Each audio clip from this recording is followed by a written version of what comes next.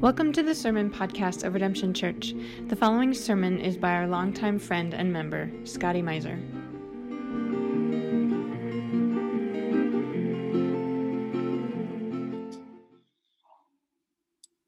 Therefore, I urge you, brothers and sisters, in view of God's mercy, to offer your bodies as a living sacrifice, holy and pleasing to God. This is your true and proper worship. Do not conform to the pattern of this world, but be transformed by the renewing of your mind. Then you will be able to test and approve what God's will is, his good, pleasing, and perfect will. For by the grace given me, I say to every one of you, do not think of yourselves more highly than you ought, but rather think of yourself with sober judgment, in accordance with the faith God has distributed to each of you. For just as each of us has one body with many members, and these members do not all have the same function, so in Christ we, though many, form one body, and each member belongs to all the others. We have different gifts according to the grace given to each of us. If your gift is prophesying, then prophesy in accordance with your faith. If it is serving, then serve. If it is teaching, then teach. If it is to encourage, then give encouragement. If it is giving, then give generously. If it is to lead, do it diligently. And if it is to show mercy, do it cheerfully. This is the word of the Lord. Thanks be to God. Thank you, Susan, for reading that. Well, it's so good to see all of y'all here today.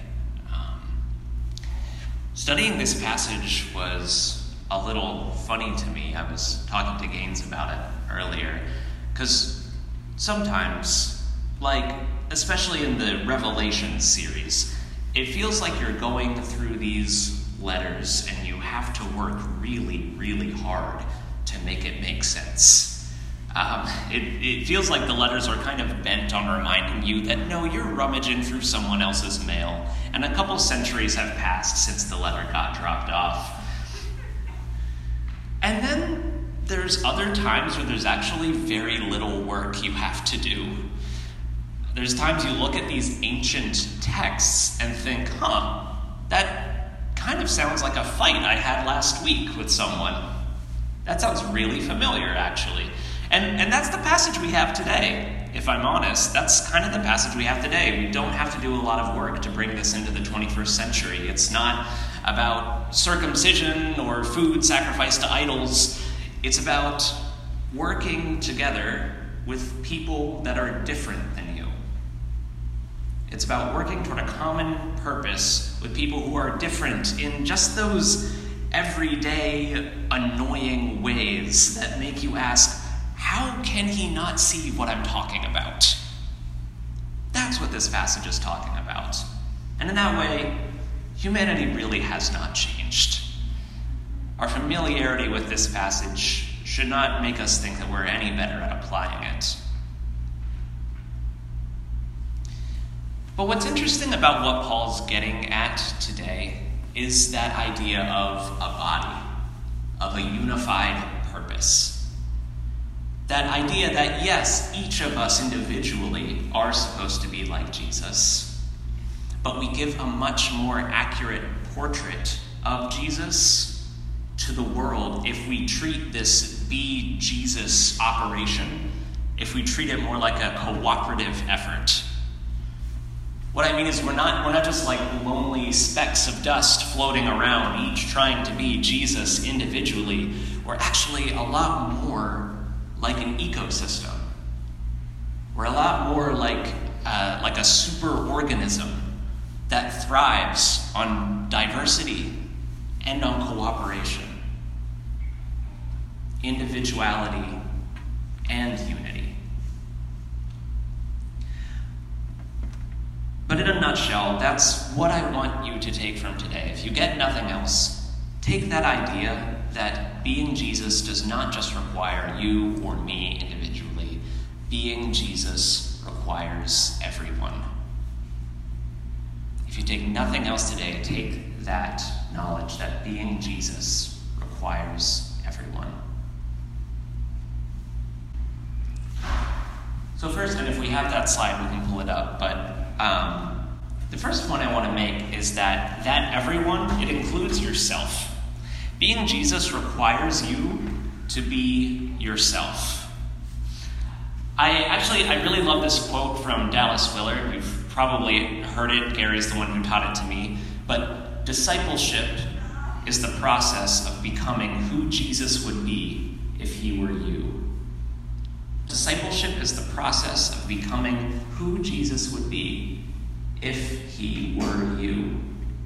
That's what discipleship is. And I think that quote really gets at two ideas that we struggle with when we think about discipleship, when we think about becoming more like Jesus. Either we look at the standard of Jesus and we say, well, I'm never getting there. And so we just kind of punish ourselves, and we either get really self-defeatist or we just lie. We just lie to other people about how we're doing. Or we say, well, God loves me as I am, so I will just become the version of myself that requires the least effort. And we'll never actually work on ourselves. We'll never actually improve. But becoming who Jesus was if he were you gets back to that verse where it says we're offering our bodies as living sacrifices. We're offering our everyday circumstances, our everyday states of being to Christ. So when we say be like Jesus, we don't mean that you individually need to become a first century Palestinian rabbi. When we say be like Jesus, we mean become the redeemed version of yourself. It kind of sounds like surface level, just kind of self-help speech, like become the best version of you. But honestly, yes, become the Jesus version of you. Because it doesn't just stop with personal self-betterment. Because becoming the best version of yourself is what leads to transformation of a community. There are spots in your community that only you will be able to lead. I remember I want to say 2016 was when my first internship with Redemption was announced, somewhere around there. And I'm up there and, Gary makes the announcement, here is Scotty, we all love Scotty, right? Yay, okay, cool. And then afterwards, I'm at dinner, and this woman who I've never met and I've never seen at church before or since came to me, the little intern, with a project saying that this church should really do something about the then recent floodings in Texas. And I didn't really know what to do with that, because it was a great impetus, right? Like, it wasn't a bad idea, but I literally just got announced as an intern. So I'm just standing there like, do you have an idea? It sounds like you have an idea. And she's like, no, you should do it. You should just do it. I didn't. Maybe that's why she never came back. But I just think that we can become that person so easily, right? It's so easy to notice the flaws in our community, and we assume that everyone else sees those flaws and just is choosing not to do anything about it. But if you're noticing them, you might be the one to do something about it. If you're looking around your community and you're saying, man, we just don't do worship right, I don't think. Well, talk about it. Maybe you're the one to lead us there. If you're thinking, wow, we really don't reflect the diversity of our community enough, Well, maybe you're the one to lead us to a better place. Maybe you're the one who needs to start those conversations. That's what being the Jesus version of you means. It's not just self-betterment. It's filling the roles that only you can fill.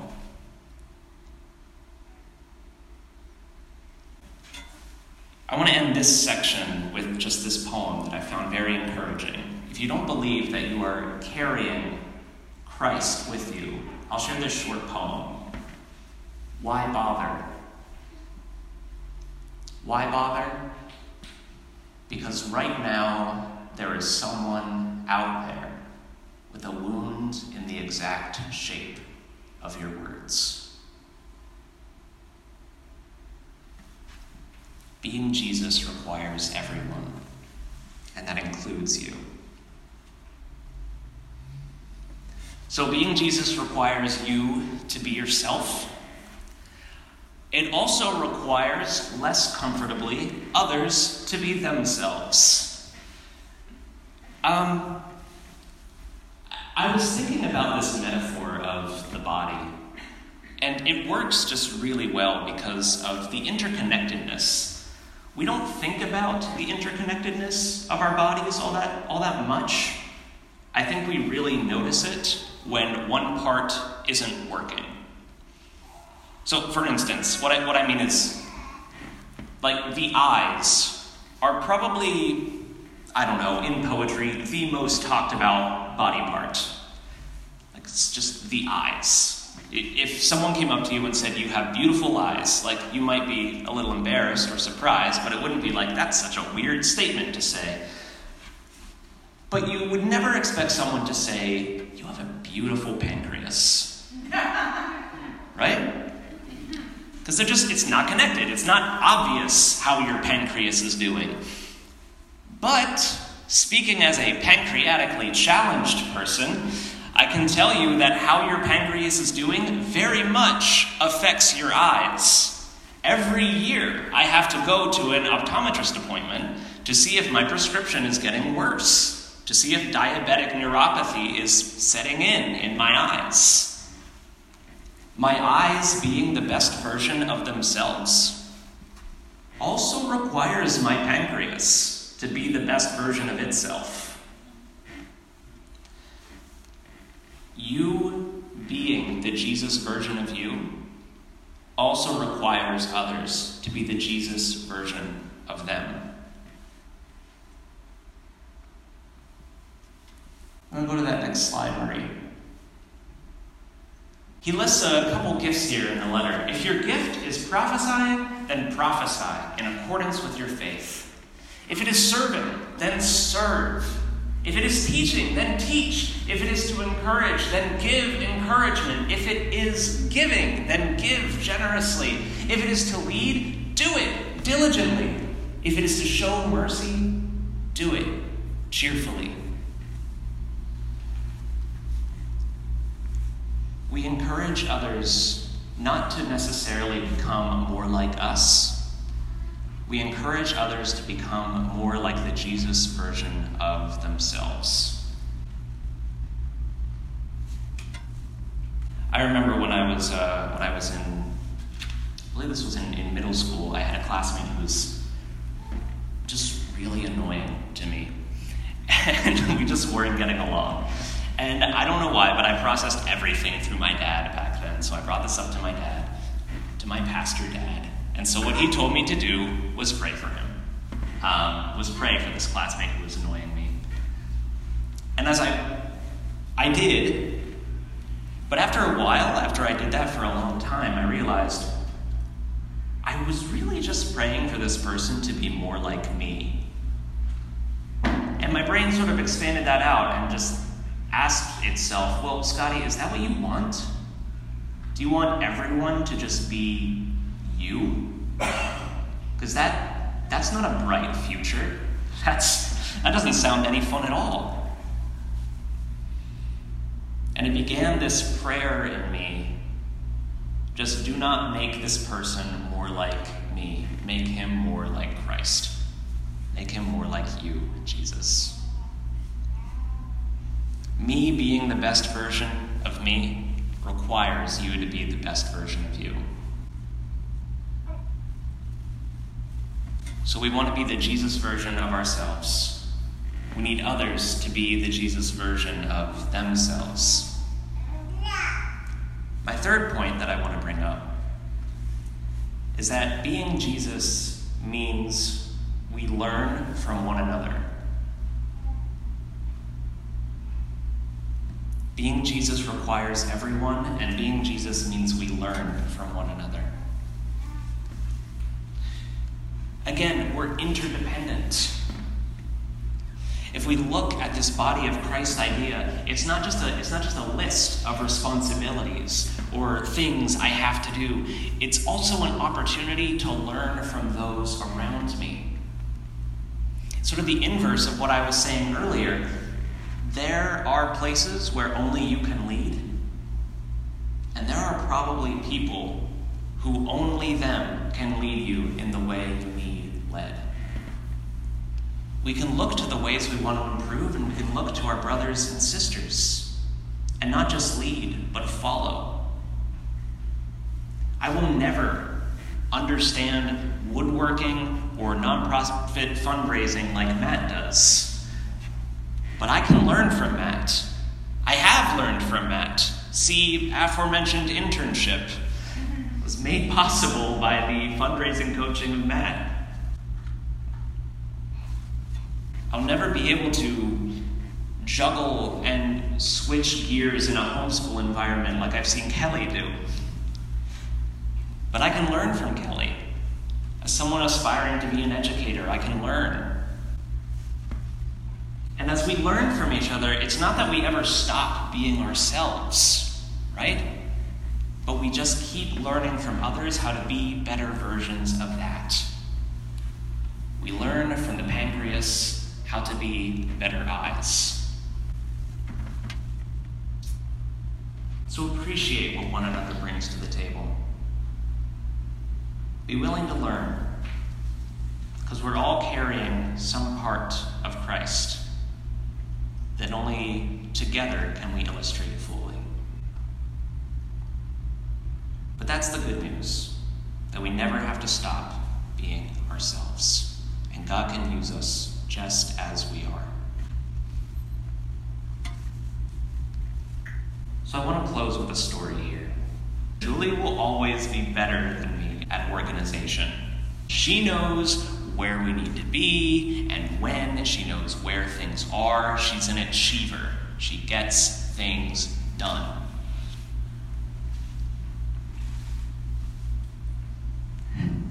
You know, when we were first getting to know each other, it would lead to some misunderstandings for sure. Just like, oh, why can't you just get lost in this word game with me? And it's like, because I'm remembering where your medicine is, doofus. That's... And we're at a planning stage in our relationship right now. We're planning a wedding. We're planning a move. And Julie's skills have come in handy time and time again. She is carrying so much of this planning operation. And planning a wedding does not play to my strengths particularly well. If you want me to talk about the plans or joke about the plans, maybe I could do that. But making the plans and following through on them haven't been my strong suit. And that would be fine if this were leading to me just self-improving and working at becoming better at this, developing these skills. But I've indulged in some self-loathing in this season. I've indulged in some really negative self-talk, just seeing all my weaknesses and really wishing I were someone else. Really thinking that things would be easier if I were someone else.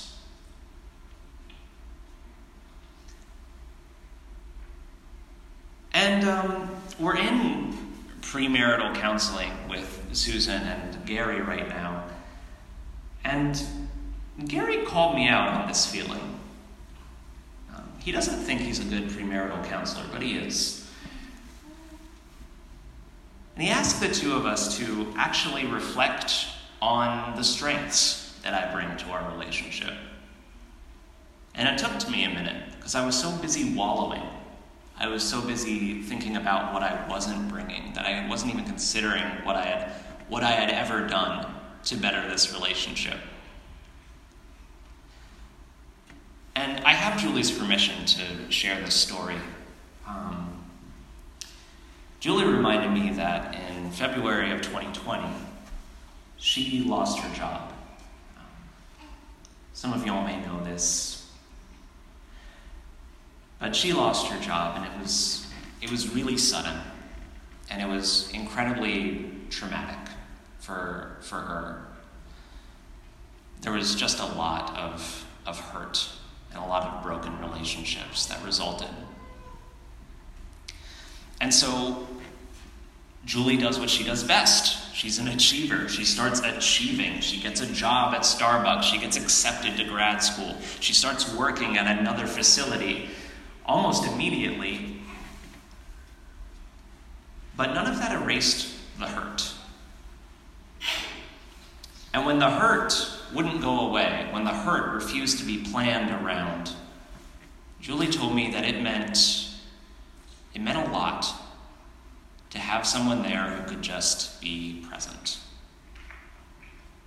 listening to the hurt, not planning it away, not just planning through it, but caring for it, letting the hurt breathe.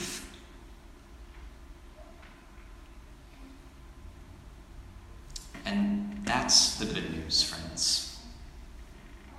In love and in Christ, we should never feel that we have to be anyone but ourselves.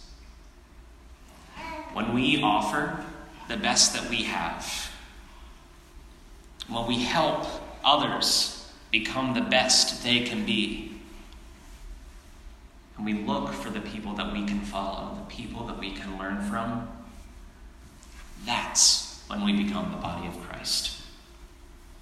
And not a moment sooner. That's when we become the body of Christ.